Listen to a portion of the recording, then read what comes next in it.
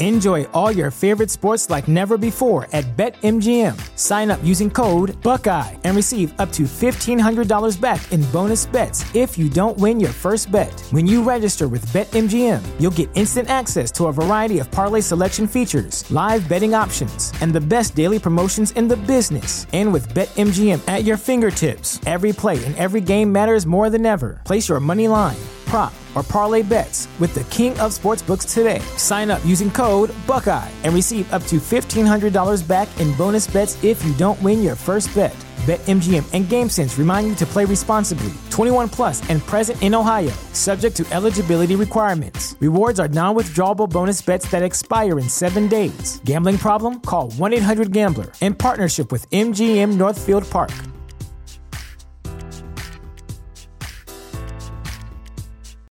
Without the ones like you, who work tirelessly to keep things running, everything would suddenly stop. Hospitals, factories, schools, and power plants, they all depend on you. No matter the weather, emergency, or time of day, you're the ones who get it done. At Grainger, we're here for you with professional-grade industrial supplies. Count on real-time product availability and fast delivery. Call, click Grainger.com, or just stop by. Grainger, for the ones who get it done. TheChairShot.com.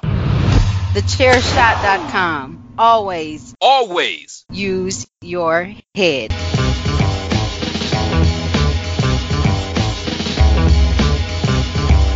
You are now listening to Chairshot Radio. Always use your head.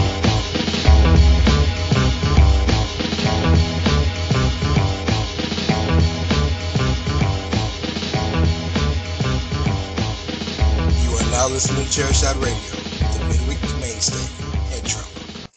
This message will self-destruct in 5, 4, 3, 2, 1. Pew. Definitely only the first time he did that intro. Definitely. It certainly didn't self-destruct the minute he opened his mouth. No way. Absolutely. I hate you both. I can't stand either one of you. Thank you. Nonetheless, welcome to another episode of Chairshot Radio. Midweek mainstay. That's what you're doing, Mags. This is Mags' fault for this nonsensical ass nickname we have for the show. It's head trauma. Midweek it's mainstay, head trauma. What they said. Clearly, you know it's your boy Rance, aka Ray Cash. And I am with the sizable how you say the word?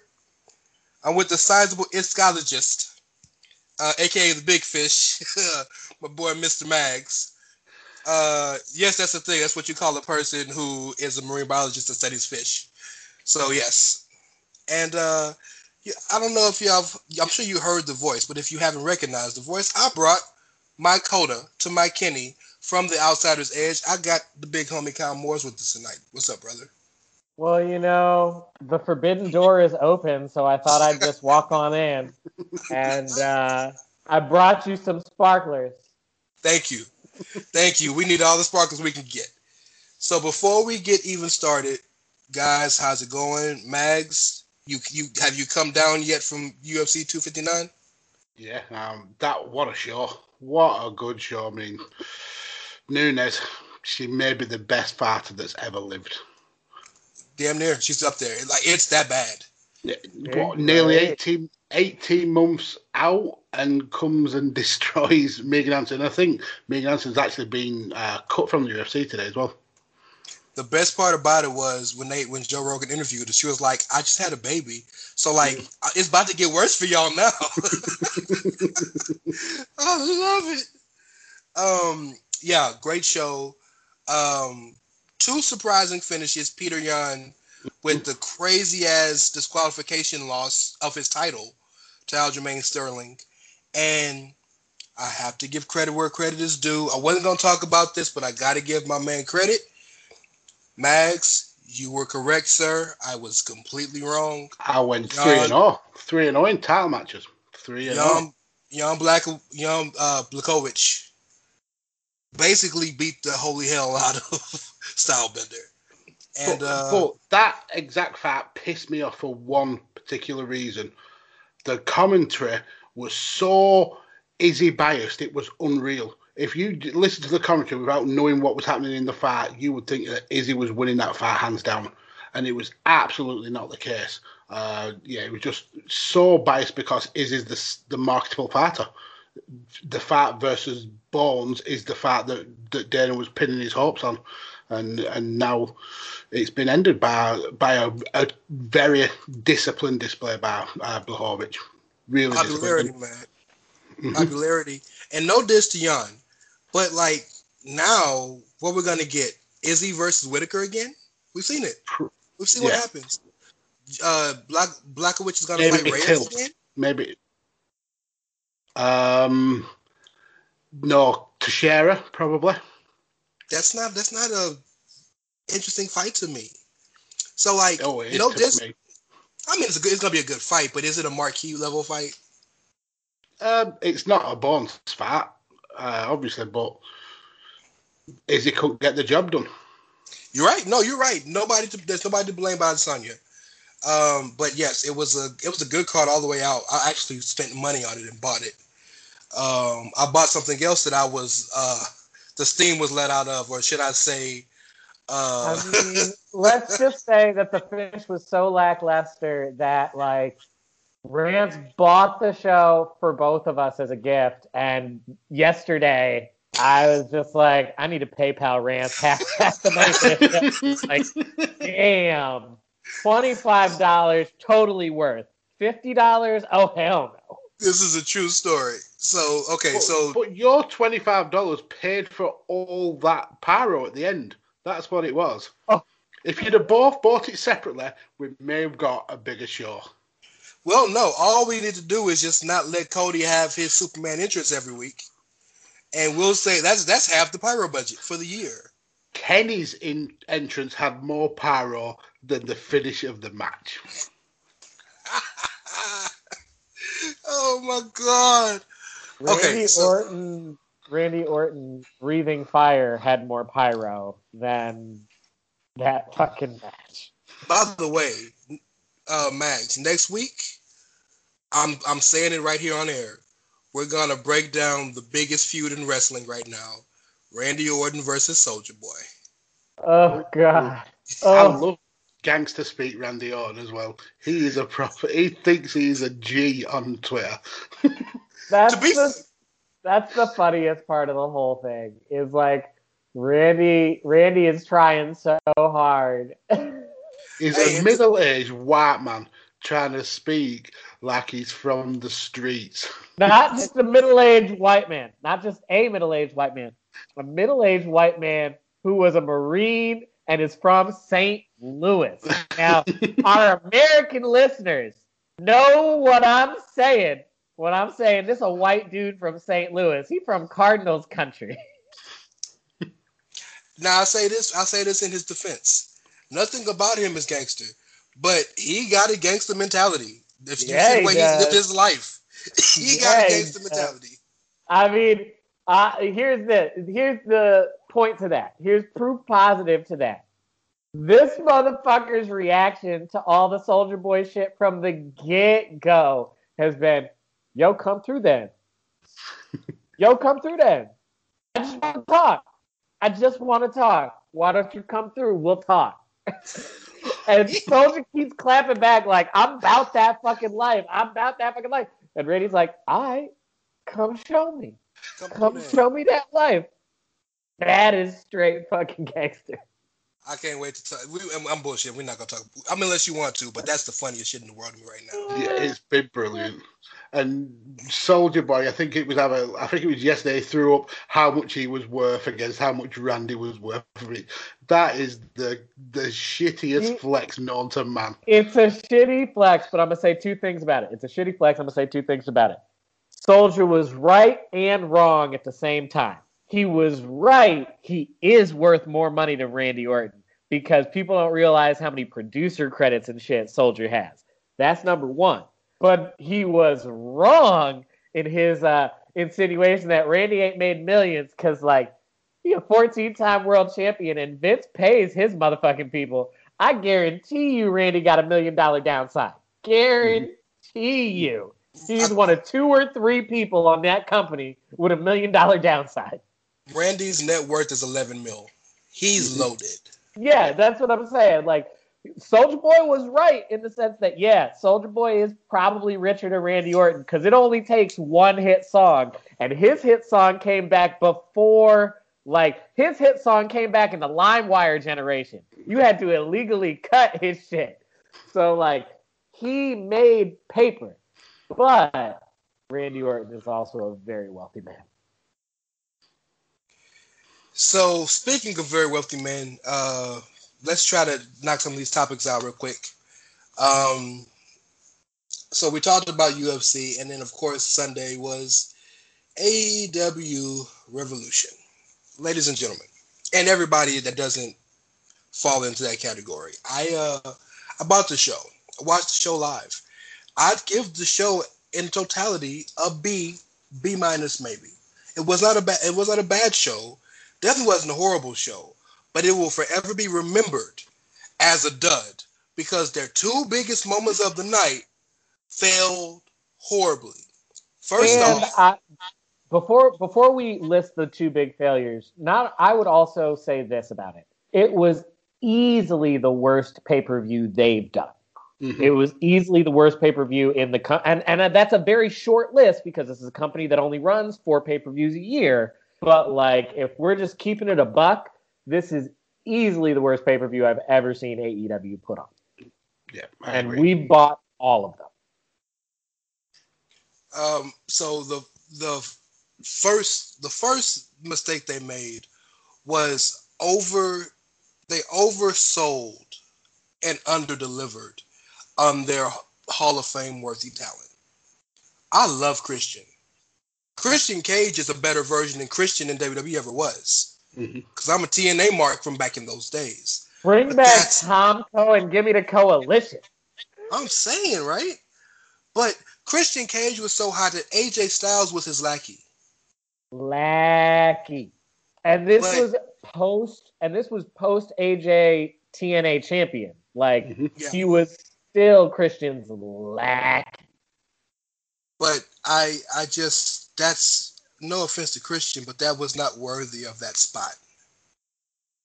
And, if it was a surprise, it would be different, but go ahead, Max. It was Tony and Big Show over-egging the pudding, making it out as if this was going to be a world-changing signing when it was, unless it was Punk, unless it was Brock, it was never going to be as huge as they made it out. And what really comes down to. Yeah.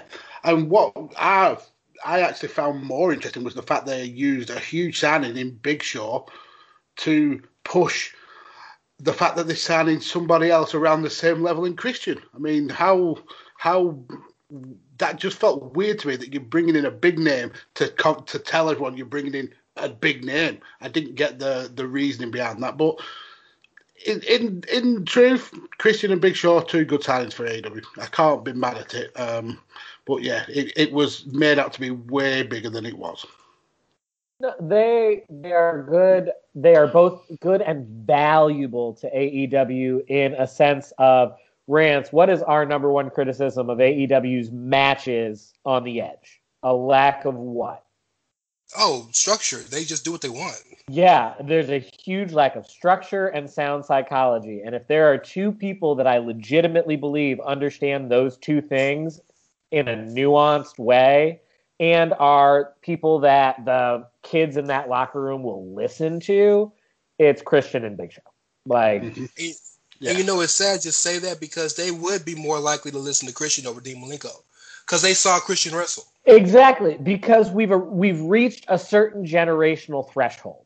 Like, even though Christian is thankfully, finally medically cleared and he's going to get to do, one last run as a big level name, blah, blah, blah. And he's in way better shape than Jericho, who never took a break. But in defense of both of them, these are both guys, like, Christian made his WWF debut in 1997. was a vampire for a little while. Jericho made his WCW debut in like 94. So. Yeah, well, that's what I'm saying. Like, these are people, and Big Show debuted as the Giant in like 94, 95, somewhere around there. And so, like, these are people who were on TV when those younger performers in AEW's locker room were actually watching TV. Yeah. Because, like, you know, let's be real. Flying Brian Jr.'s on the roster. I think he's, 23, 24? He was born in, like, 97. MJF and Sammy Guevara were born in, like, WrestleMania 15 year. Jesus. So, like, they think of it. They think of, when they think tag team wrestling, they think of Edge and Christian and the Hardy Boys. When they think of super heavyweights, they think of Undertaker, Kane, and the Big Show. That is their reference point. So, like, these are their legends. You know what? The saddest part about the whole thing with Christian is, one, he is very deserving of adulation that he didn't get, I don't think, from the IWC at least. And the biggest addition of the night was kind of thrown under the rug. Ethan Page signed with them. And he did. I was so fucking stoked. That's a huge signing. Yeah, MJF was born in 1996. Christian debuted the next year. I'm looking up Sammy now. That's madness. Sammy was 93. He's a little older. One thing that really did grind me, though, about the Christian Cage introduction was they've gone down the Sting route yet again. Because what's been announced for tonight's Dynamite, Christian Cage will speak. Christian will speak, and then next week he'll speak again. Then the week after, he'll be seen backstage, and then he'll pay his taxes. He'll eat a bagel, all that kind of bullshit every single week. Yeah, that annoys the fuck out of me. I just hope that if he's gonna speak tonight, spoiler, y'all, back the curtain. We're recording on Wednesday. I just hope that if he's gonna speak tonight, that like, he doesn't give that cookie cutter, it's not like that other company where I was held back promo. Like, bro, you weren't held back. You've been literally on injured reserve for like almost a decade. Yeah. Because you were hurt. On top of being a 2-time world champion, like a 10-time tag team champ, like a 4-time IC champ, ECW champion. I mean, yeah, but you were held back. And we're not saying that he's going to say that. I'm just saying I hope that's not the promo they have him deliver. Because a lot of times that's the promo they have them deliver, and it's like, I would much rather you have him deliver the bloviating, I came here because I believe in AEW and what this company can be and what it stands for, and I'm going to make it must-see television. Yeah, that's just as cookie cutter, but at least it's less of the same bullshit that you've been having people speak for months now. Mm-hmm. And less of the shots. And by all accounts, that's actually why he signed. Because he never gave WWE the option to sign him. If you're paying attention to the backstage reports. I think some of that is because, we've got to give Christian credit for the fact that Christian is smart. He knows how the company works. He knows what his role would have been. And when we talked about Big Show signing on the Edge, the last time we were able to record, we talked about the fact that if a name like that signs with somebody else, it's not a matter of they got offered more money necessarily, because these are people who are already set financially. These are people who are making moves because I want a certain role, and that is not the role you are willing to give me. Yeah, it's legacy. So it's a legacy move. Yeah, it's an absolute, and in Christian's case, I can see this being I want to be portrayed in a certain way. I want to be considered a certain level of big deal that I don't necessarily think you're going to do. And so I'm going to go over here and make a little bit of money on the side. And then when I'm done, you can call me for that Hall of Fame bid. Because that's how we'll know that he's done. Yeah.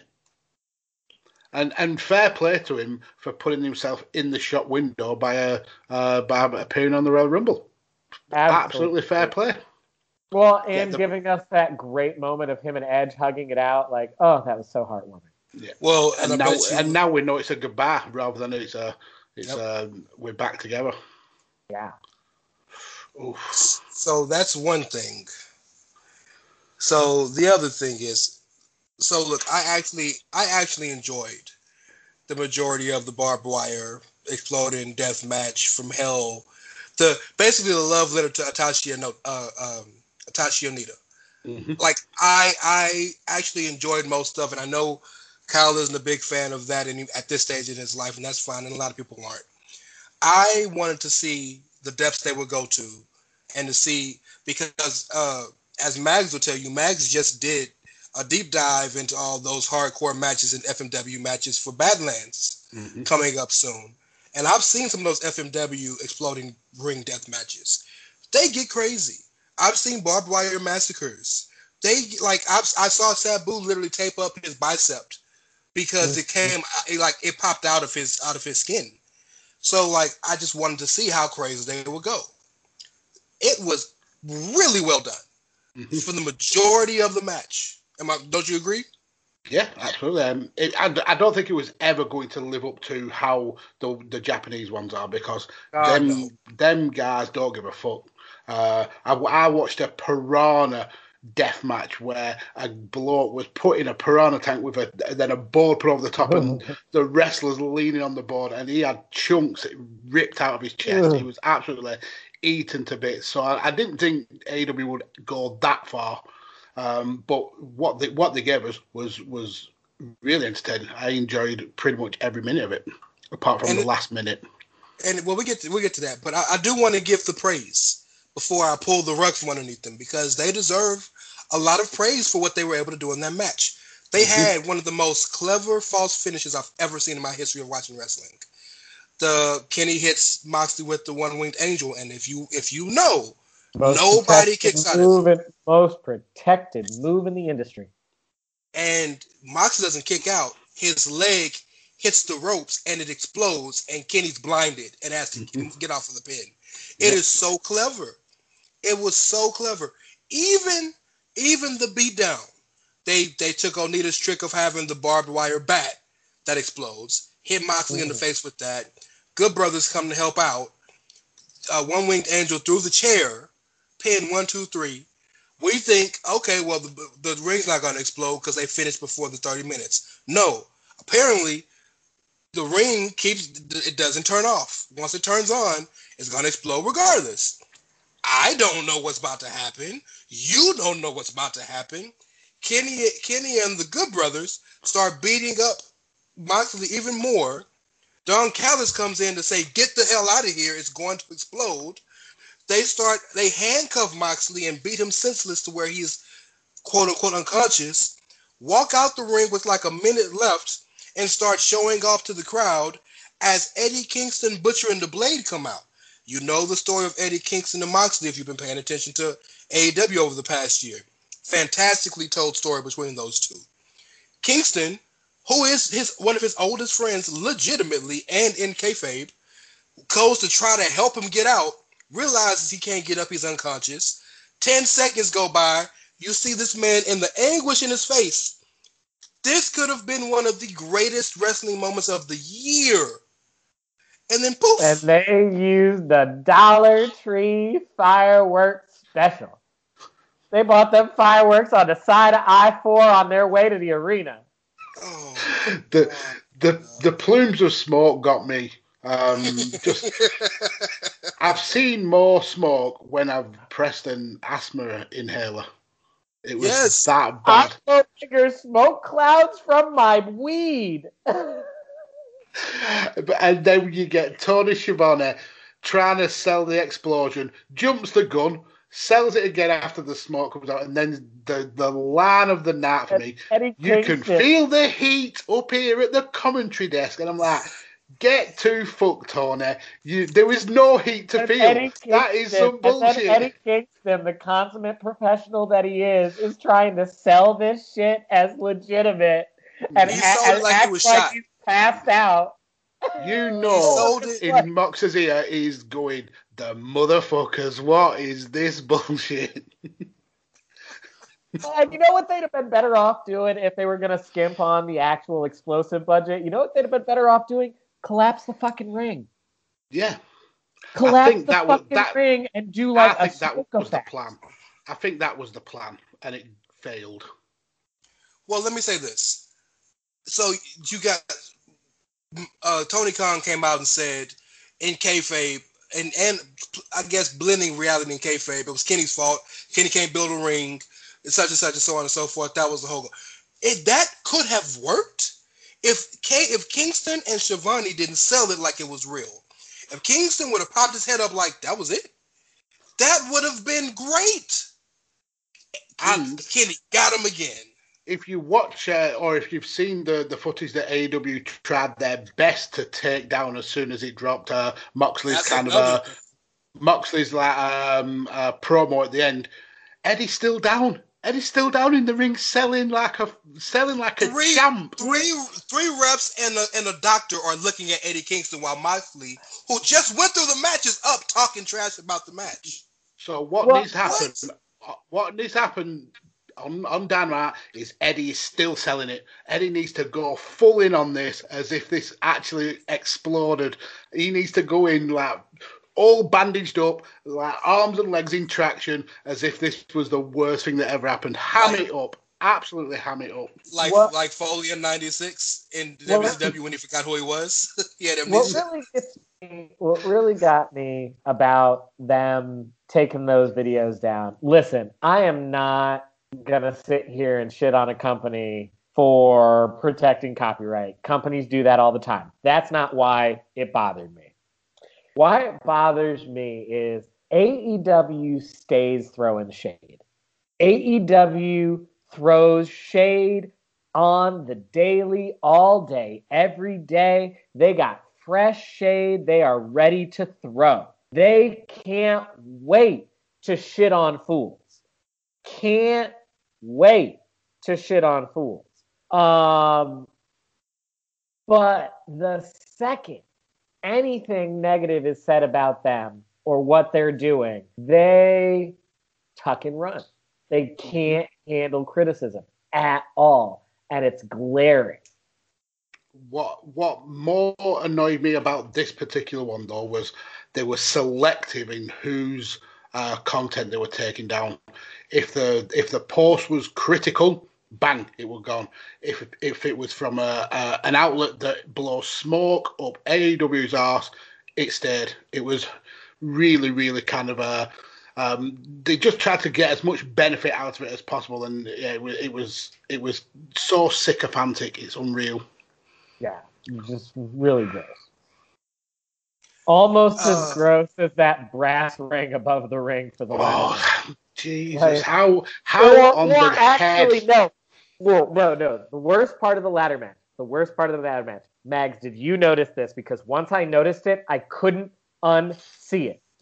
Once Cody does the injury angle and they take Cody to the back, the way that they were shooting the match from the camera angle, you could fucking see Arn and company standing at Gorilla, like looking out into the ring, just waiting for his return spot. You could see it, and they kept cutting to the camera angle where you can just see Arn standing there at Gorilla, staring out into the ring. And I'm just like, what kind of cookie cutter amateur shit is this? You're a nationally televised promotion, and this is one of your biggest pay-per-views.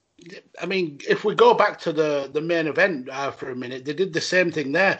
Kenny, after the match, was cutting a really vicious promo, talking quietly into the camera, and you'd catch little bits of it, and then they cut to the Good Brothers posing and too sweet, and that was so annoying me. I was like, I want to hear what Kenny has got to say there. He's cutting what could be potentially a career-defining promo here, and we get to see Carl Anderson and Luke Gallows pissing about in the middle of the ring. But yeah, that brass ring, it was.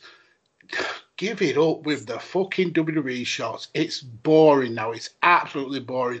And then you hear Jim Ross like as slating, reaching for the brass ring, as if that motherfucker's never said it in his life. He said it in the wrestling documentary to the two kids coming from the wrestling school. He says, "Reach for the brass ring." So it's one of his sayings, and he's there slating it because it's a WWE trope. Oh, you noise. You know my favorite part of the match?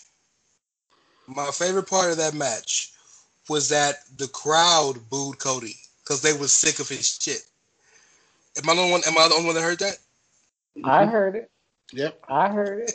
Well, because you're sick of his shit is right. You've seen this play a million fucking times before. Cody comes out and he cosplays as his dad. That's what he's fucking doing. Oh boy. So it was a hell of a night. And it's sad because they actually had some good moments. The Sting match was better than I expected. Yeah. He actually looked better than I expected him to look. He took some bumps. And I was terrified the whole time. The slow looks at cameras annoyed me. I mean, I know it was all for effect. The one where Darby jumps off the balcony and then Sting really slowly looks over as you wouldn't if that had really happened, you wouldn't be looking over as slow as possible. You'd be like, what the fuck have you just done? But it was better than I thought it would be. When he threw the bat and Sting caught it, like Sting can't catch the bat like that, bro.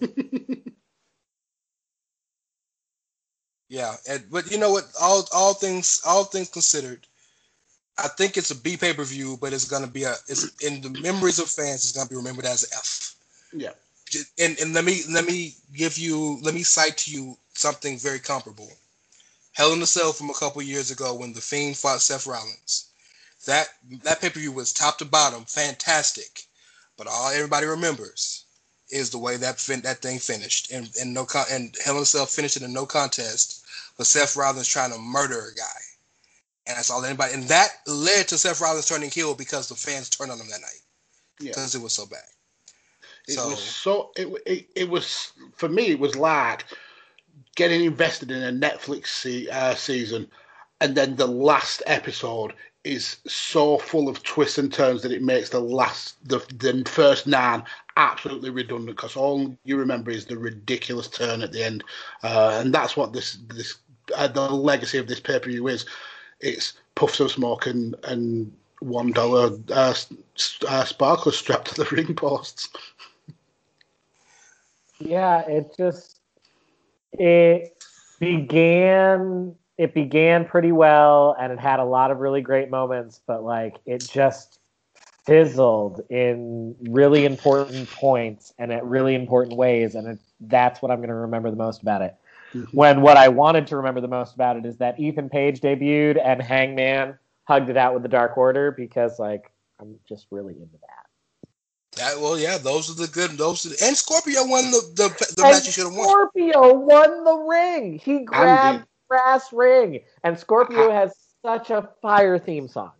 Isn't his title match like today as well? Yep. Yeah. Well, if technically in kayfabe it was last night, but you know. And that's and Darby. If Darby isn't fit to compete, he's going to be stripped of the title, apparently, according to Big TK. Bro, that's Peter Yan, Aljamain Sterling shit. Is that real? Is that really going to happen? Yeah, obviously not. But as long as Sky gets the belt, I don't care. As long as Sky gets the belt, I don't care how, because like I'm on record as just, I don't know, maybe I'm just too old for Darby Allin. I don't know. Something about him doesn't hit for me. Maybe it's the credible accusations of assault. That could be it. With that being said, we need to take a break and pay some bills, because there's no segue from that. So we'll be back. And while you're listening to these wonderful advertisers that love to advertise us, go to ProWrestlingTees.com/thechairshot, buy some stuff. We all got shirts. Go buy a shirt. Hashtag Jesus did the job. Hashtag, that's not a hashtag, but the hashtag is journalism. It's an Ed shirt. We got the original Corona shirt, not the virus, the beer. and other stuff. You'll find it interesting, and I think you'll like it. We'll be right back. Promotional consideration paid for by the following. Hey folks, PC Tony here. Thanks to our new partnership with Angry Lemonade, you can save 10% on physical products and digital commissions using the promo code ChairShot. Head to angrylemonade.net to check out their amazing catalog of products and services. Use the promo code ChairShot to save 10%. That's angrylemonade.net. Are you looking for the newest and hottest in the world of pro wrestling? Then check out the amazing action on Powerslam.tv, the biggest indie pro wrestling channel in the world. Get over 6,000 hours of the best events from over 150 of your favorite promotions from 20 different countries around the globe. Brands like Progress Wrestling, Evolve Wrestling, Combat Zone, Defy, PCW Ultra, PWX, Over the Top, Shine, and hundreds of others with fresh content added every day for only $5.99 per month. Get your free trial today at Powerslam.tv. Go to Powerslam.tv, promo code ChairShot, get your free month. Again, that's Powerslam.tv, promo code ChairShot. TheChairShot.com. Always use your head.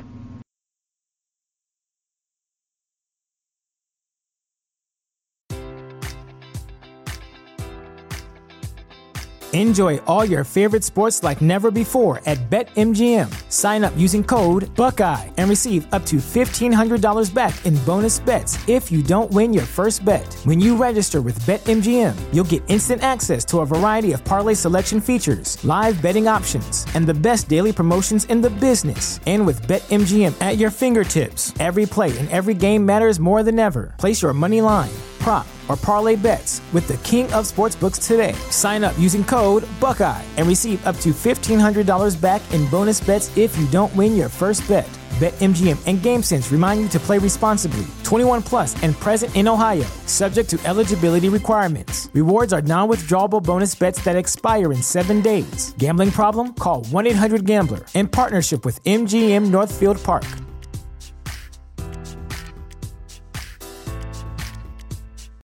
For the ones who work hard to ensure their crew can always go the extra mile, and the ones who get in early so everyone can go home on time, there's Grainger, offering professional-grade supplies backed by product experts so you can quickly and easily find what you need.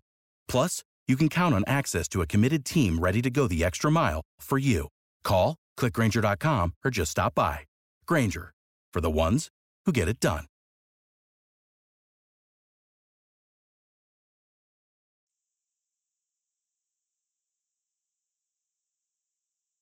Hello, and welcome back to Chairshot Radio.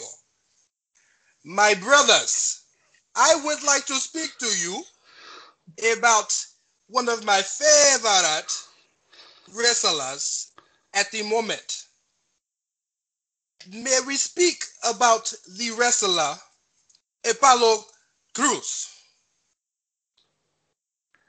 I love everything about what he's doing, but I can't decide if the accent is inappropriate or not. Like his accent, not what you're doing. I know what you're doing. Like I've heard the promo. Respect my accent, sir. I've heard the promo where he like explains why he's doing it, and I get all of that, but I still can't quite decide if it's still appropriation because like we're Americans and we suck. So I'll jump in here and I'll give it back to you, Max. I feel where you're coming from. It would bother me if he legitimately was Nigerian. It would bother me. He's from Sacramento. He was born in Sacramento. That don't mean shit. Because look, I'm closer to Nigeria than Apollo Crews. But Meg, you're also British, and like, given everything that we learned about Kate and the rest of the royal family this week, I feel like the English can take a lesson from the Americans on how to deal with racism. Very true. So, as a person who is well versed in the Nigerian culture, I have tons of friends who are Nigerians. My boss is Nigerian. The one thing you learn about Nigerian. Oh, well, there you go. The one thing you learn about Nigerians as a culture, Africans in general, especially West Africans, but Nigerians specifically, is whether you're born in Lagos, whether you're born in London, whether you're born in Sacramento, that's a Nigerian household. His mama and his daddy still speak like that. So I guarantee you, he didn't get his accent, the American accent, until he was about 5 or 6. Because when he was a baby, he was speaking like that. I guarantee you. So that's the part of it that doesn't make me feel bad about it. Also, you know, much like when Kofi played the Jamaican character, he was playing a character. Apollo is playing a character based on his real life. Mm-hmm. So I don't really have a problem with that. Now, it'd be different if Apollo all of a sudden pretended to be Chinese, right? You know what I'm saying? Something that's completely different from his culture. Yeah. Then, I'm with you on that. When Chavo Guerrero became Kerwin White, and if it's not white, it's not right. Like that. Okay, I'm with you on that. But more than anything, what I love about it is, I don't know if you guys saw the interview he had. I think it was with Graves on After the Bell, but he talked about how every time Cena would see him, he would pull him to the side and said, "Okay, tell me who was Apollo Crews?" And it was like, "I don't know. What? Stop asking me. I don't know." He would go out of his way to hide from John Cena, so he wouldn't ask him that question. And he said he came to the realization, I really don't know who I am in this business as a wrestler. And that's that conversation that we always have about these kids on the indies and going to the main roster. It's the reason why guys like Ricochet, the reason why guys like the difference between a guy like Ricochet and the difference between a guy like Johnny Gargano. One knows who he is, the other doesn't. Like, you can't just always get by on your in-ring acumen. And for the first time in his career, Apollo Crews knows who he is, and you can see he feels like a different wrestler right now. He walks with a different walk. He has a different look. There's a different feeling when he believes in himself now.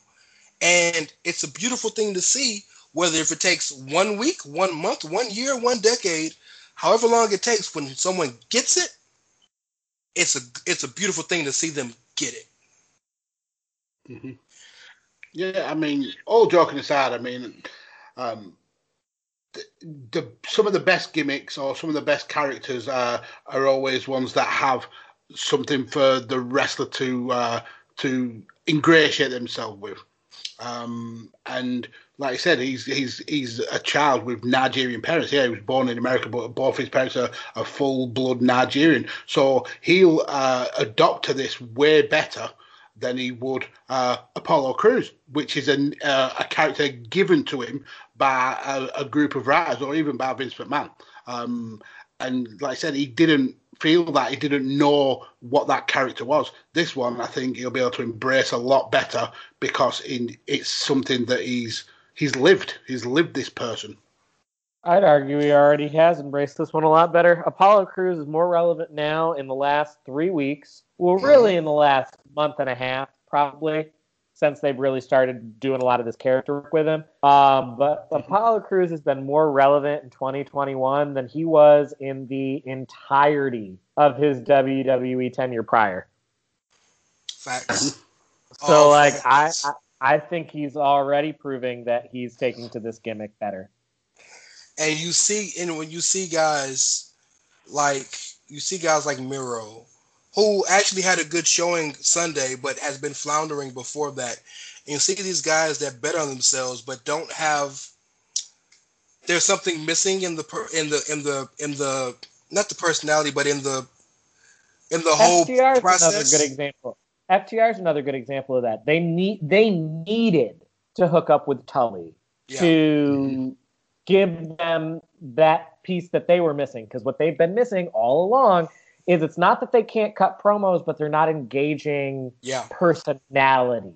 Yeah. They needed a diabolical mastermind mouthpiece who's secretly pulling all of the strings to give them that extra oomph.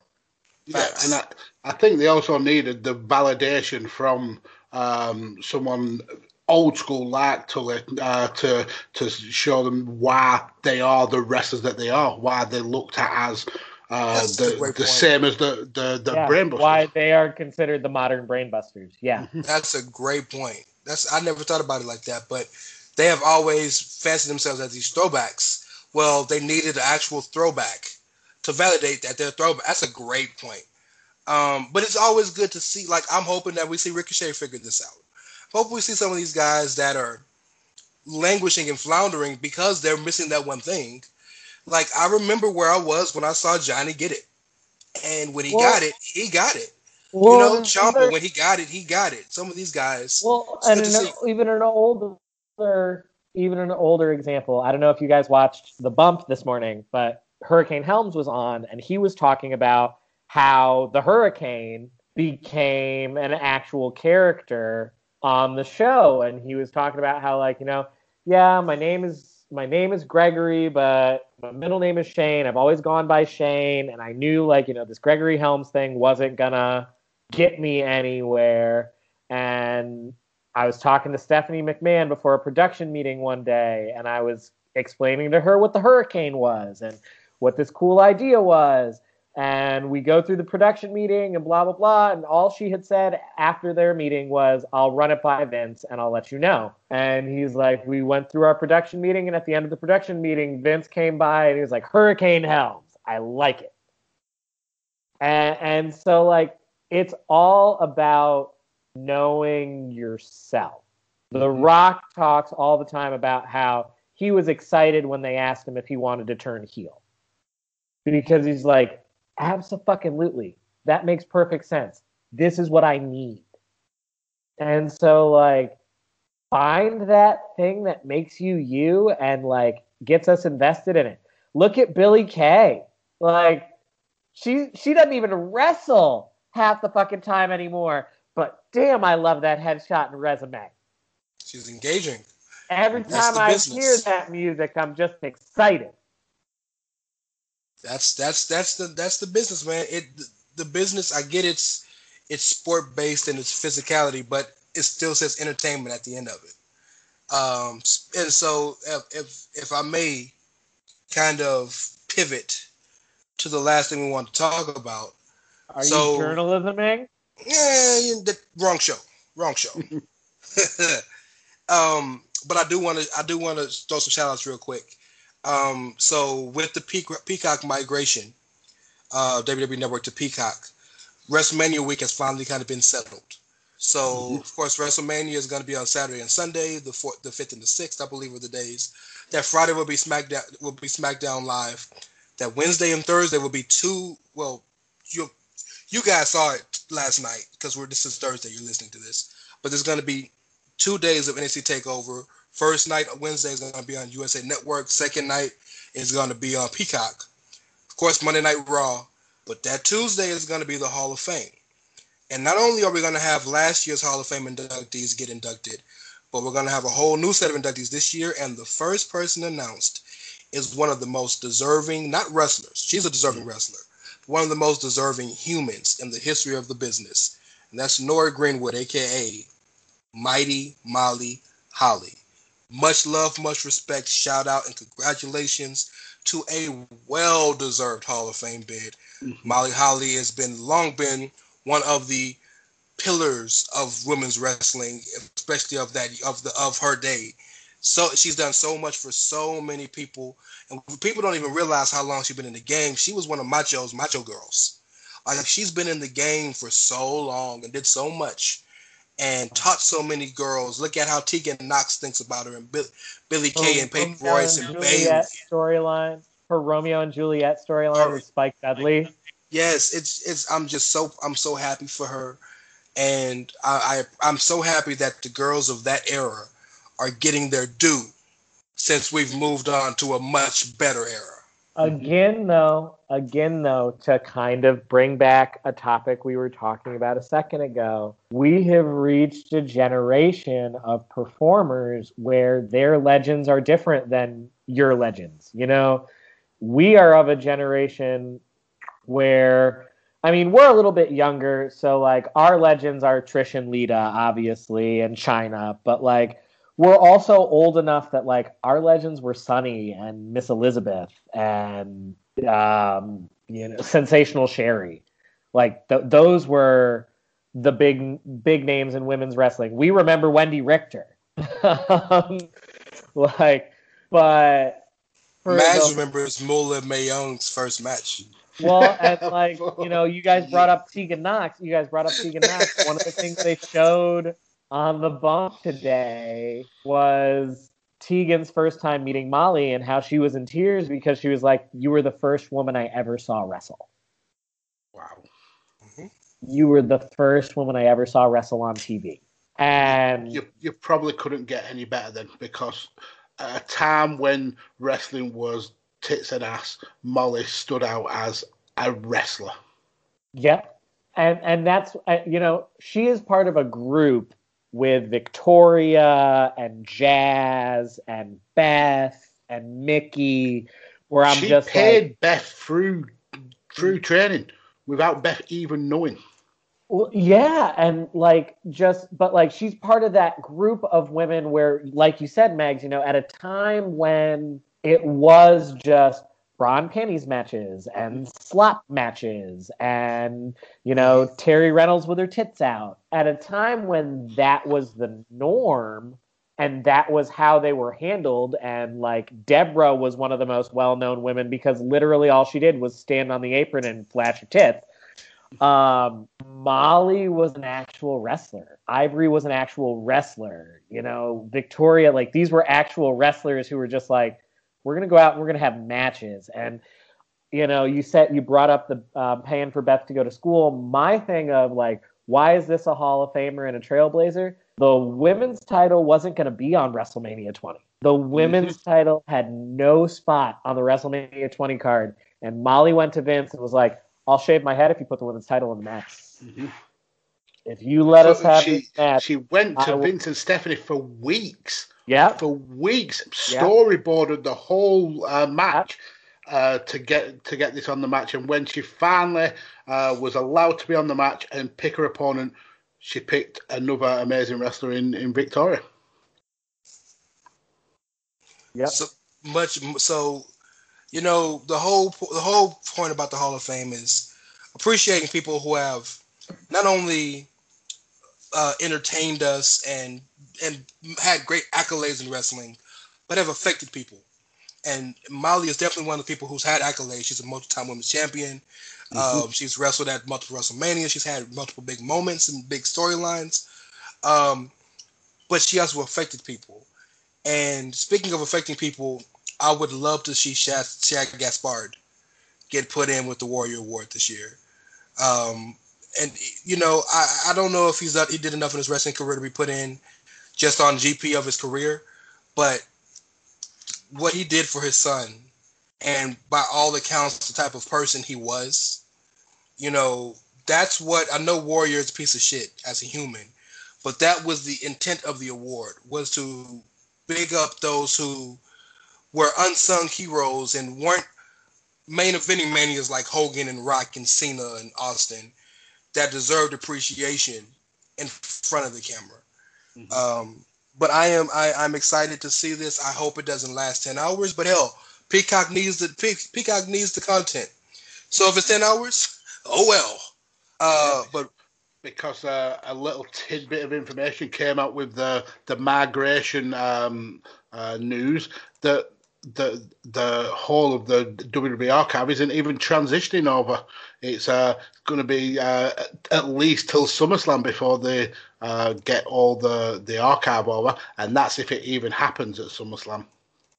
As a desktop support tech and a system and server administrator, I can tell you that server migration of a small business takes weeks. Mm-hmm. The server migration of the WWE Network, I have no idea how they got it just to a few months. Keep it real. Yeah. So, but this to be understood. It's a bummer because part of the allure of the network was being able to watch what you wanted when you wanted. But the beauty of it is You're paying less for the network because it's only $4 or $5.99 or whatever it is with commercials, and you got all the rest of the shit to watch. Go watch The Office for the 15th time. I mean, one thing that kind of stood out to me with that news was because it wasn't automatic migration, how many people are going to drop off? How many people have been, oh yeah, I've still got the WWE Network, I haven't been watching it. Yeah, I'm not going to sign up to Peacock. I wonder if there's going to be any like major drop off in numbers transitioning over. Well, I'll tell you this, there may be, and that's a very legitimate question. But this is the time where the promoter needs to be a promoter and make these pay-per-views unmissable. Right now, WrestleMania 37 seems like a missable show based on what we know. Now, I know there's a whole bunch of the card we don't know, but other than Sasha and Bayley and Roman and Edge, is any other match must-see right now that is being alluded to? No. Now, they could pull some shit in the next 3 weeks, and it could be one of the best cards of the year. We don't know. But think about the bump Raw got this week for Bobby Lashley getting the championship. They got a bump. This is the time, and this is when your bookers and your writers need to work their ass off to make these pay-per-views feel special. There's one thing AEW has over WWE is that even if the pay-per-view is shitty, it feels special because you don't see it every fucking week. Yeah. You know, the fact that there's a pay-per-view 3 weeks before WrestleMania is asinine. Yeah. Because WrestleMania don't feel interesting. No, you're absolutely right. So that's on them. And if they lose some, they'll get them back by SummerSlam for sure. But what have we always said for years? That the summer after WrestleMania until the build to SummerSlam is always the slow part of the year. So maybe they're ready for that. Maybe this is vacation time for them. Maybe. Or maybe it's WWE just sitting back on the laurels knowing that they've made a $1 billion deal and they don't have to push it that much. WWE not trying? They never do that. Never. Well, gents, anything else you guys had on your mind you wanted to get off your chest before we get out of here? I am good. I'm glad we got to talk about Molly Holly. I'm so happy that she's found. I am as well. I am so glad we were able to give her some flowers and to talk about her. And I'm just so happy for Molly. Molly's awesome. Yeah. Can you guys point me in the direction of some working sparklers? Maybe some black cats, some Roman candles. I mean, the only Roman I know of, sir, is my tribal chief. Long may he reign. Yeah. By the way, just for some news for y'all heard Okada got like slip disc in his back, right? 2 slip discs, and he wrestled Shingo Takagi with those damn slip discs and put on a banger of a match. Okada got 2 slip discs. Naito has Cheeto dust for knees right now, and Kota Ibushi has a Twix for a neck. Like, and this is the next 5 years of New Japan. Woo! Good luck. With that being said, Kyle, I appreciate it, man. Yeah, man. For the record, I guess I can say on there, I've been a little overstretched personally. I'm working 2 jobs right now. I'm a host or co-host of 4 podcasts. I have 2 big-headed kids. Love them both very much. I got a lot going on. And so I'm trying to dial back a little bit. This is the one show that, because it's live, I try to continue to prioritize, but something had to fall by the wayside. So the Edge is on a official quote-unquote hiatus until Mania. We might pop one out every now and then. But so I'm glad to get Kyle on here with us so we can get some Edge-esque quality to the good people. But, you know, I'll be back rare and ready to go after Mania with all the shows, and we even got some new shows we're working on for you guys. Maybe some trivia. Ooh. Anyway, I said too much. But so I just want you guys to know we love you. We're here for you. And you always got Chair Shot Radio. And even if I'm not here, you have the large pescatarian here to have your back. And then, of course, I have a wonderful rotating cast of friends and brothers that can always fill in for me if I can't make it. But expect to hear your boy. So we thank you for listening. Kyle, tell the good people where they can find you, sir. You can find me on Twitter at Dr. S'mores. I am at It's Ray Cash, R-E-Y as in Mysterio, C-A-S-H as in dollars. And Mags is at Fish R Us, a.k.a. at Reencounter. Tally, we love you. D.J. Kirkby, by the way. Shout out to 5 Rounds. Shout out to Badlands. Support.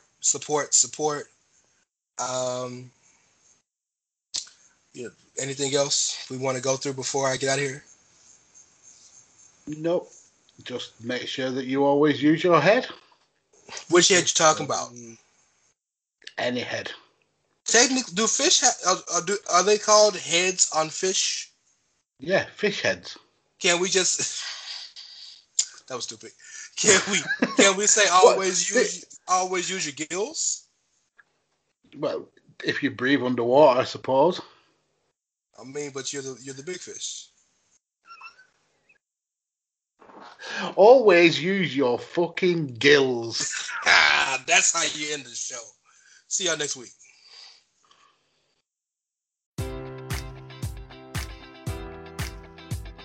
Enjoy all your favorite sports like never before at BetMGM. Sign up using code Buckeye and receive up to $1,500 back in bonus bets if you don't win your first bet. When you register with BetMGM, you'll get instant access to a variety of parlay selection features, live betting options, and the best daily promotions in the business. And with BetMGM at your fingertips, every play and every game matters more than ever. Place your money line, prop, or parlay bets with the king of sportsbooks today. Sign up using code Buckeye and receive up to $1,500 back in bonus bets if you don't win your first bet. BetMGM and GameSense remind you to play responsibly. 21 plus and present in Ohio, subject to eligibility requirements. Rewards are non-withdrawable bonus bets that expire in 7 days. Gambling problem? Call 1-800-GAMBLER in partnership with MGM Northfield Park.